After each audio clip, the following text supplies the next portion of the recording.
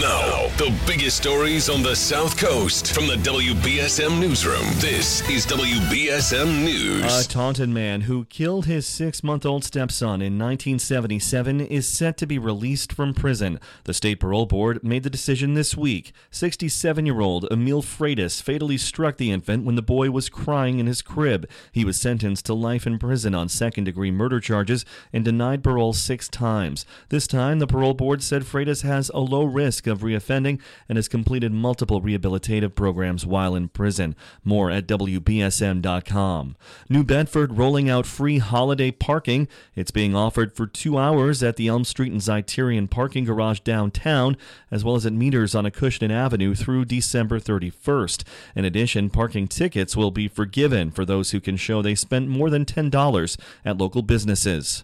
The Boston Public Health Commission warning of an early and severe flu season in Massachusetts. Over 700 people have tested positive for the flu in the last week in Boston, and nearly 1,800 since October 1st. The commission now urging residents to get a flu shot, wear masks when visiting indoor public places, and stay home if experiencing symptoms. Flu season usually runs from October through May, with a peak in December through February.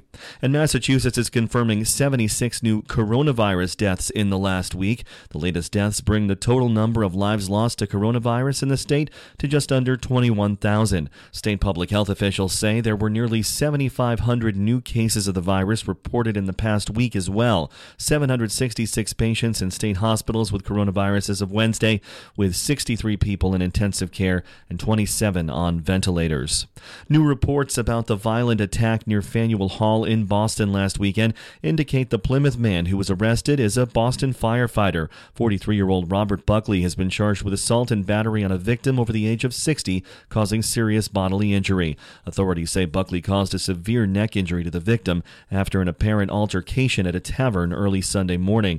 A Massachusetts woman has a unique perspective on the prisoner swap between the United States and Russia that freed women's basketball star Brittany Griner this week. The swap did not include Paul Whelan, a former Marine who was arrested in Russia for allegedly spying in 2018. His sister, Elizabeth Whelan, lives on Martha's Vineyard. She says President Biden has promised her he'll keep working to get Paul home. Now we check your forecast with ABC6. We drop back through the 30s this evening. The overnight low near 30. It's a clear start, but a cloudy finish for your Friday night. Continued breezy as well. Saturday is cloudy with a high near 35. From the ABC6 Weather Center, I'm Storm Tracker meteorologist Nick Morganelli on New Bedford's News Talk Station, 1420 WBSM. I'm Phil Devitt for WBSM News.